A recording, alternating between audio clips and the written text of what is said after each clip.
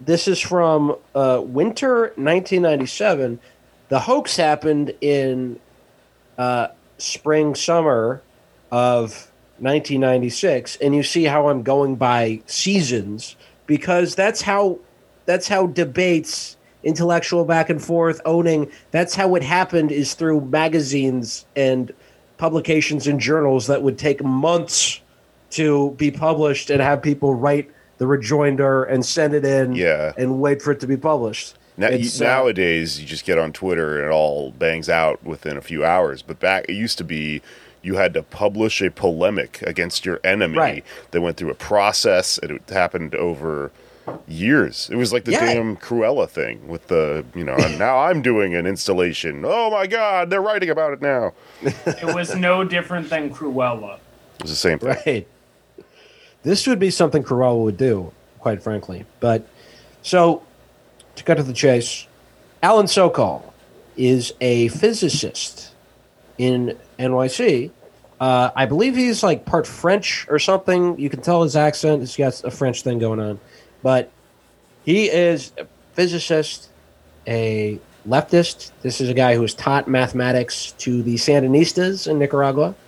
And he submits an essay, a scholarly essay, to the Social Text, which is a sort of a highbrow journal. And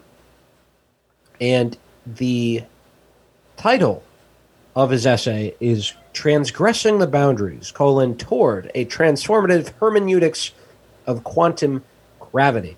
Yes, of course. Yes. Yes, hermeneutics. Right there, you hear that, and you're like, "This is a powder keg for satire." Yeah. And it's an interesting essay.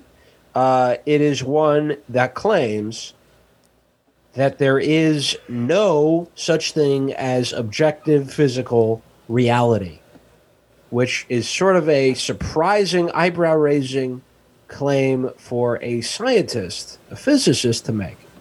And he opens the essay with two quotes, one from Stanley Aronowitz, who's a guy who will later have the back and forth with in Dissent, and he quotes Aronowitz in him saying, "The struggle for the transformation of ideology into critical science proceeds on the foundation that the critique of all presuppositions of science and ideology must be the only absolute principle of science." So, yes, of course. Yeah. I understand this.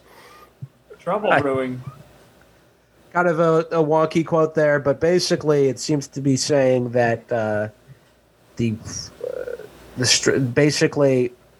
Can I just say that if you are into wonky quotes, you are going to love this hoax. Yeah. It's awesome. It sounds like someone is doing like an improv character of like a theory guy, where it's all just made up $10 words and shit. I don't know if this is a spoiler or whatever, but I think the improv character is bad at satire guy. Ooh, okay. All right, fair enough. We got some spicy takes. Guy who accidentally lies in a magazine. That's what you think? All right, we'll get to that. We'll argue about it when we reach that point. But I won't try to go through the whole essay because it is, analogous topological structures arise in quantum gravity, but inasmuch as the manifolds involved are multidimensional rather than two-dimensional, higher homology groups play a role as well. These multidimensional manifolds are no longer amenable to visualization in conventional three-dimensional Cartesian space. Some people might kind of understand some of that, but it's just intentionally very obtuse and jargon-heavy, and it contains some pretty absurd points. He has one about feminism, and by the way, Sokol is a feminist. So to be clear, he's not against that. But where is it? He basically calls modern feminism insufficient because he says liberal feminists are frequently content with a minimal agenda of legal and social equality for women. and pro-choice. So liberal and even some socialist mathematicians are often content to work with the hegemonic Zermelo-Fraenkel framework, which, reflecting its 19th century liberal origins, already incorporates the axiom of equality, supplemented only by the axiom of choice. This framework is grossly insufficient for a liberatory mathematics, yada yada. I've been saying that, and this is what's wrong with comedy right now, is that these women with the axiom of equality are using Cartesian quantum at a quantum level, sort of a dialectic that then bounces back on itself. You understand? Interesting. What's the framework, isn't it? It's a liberal framework.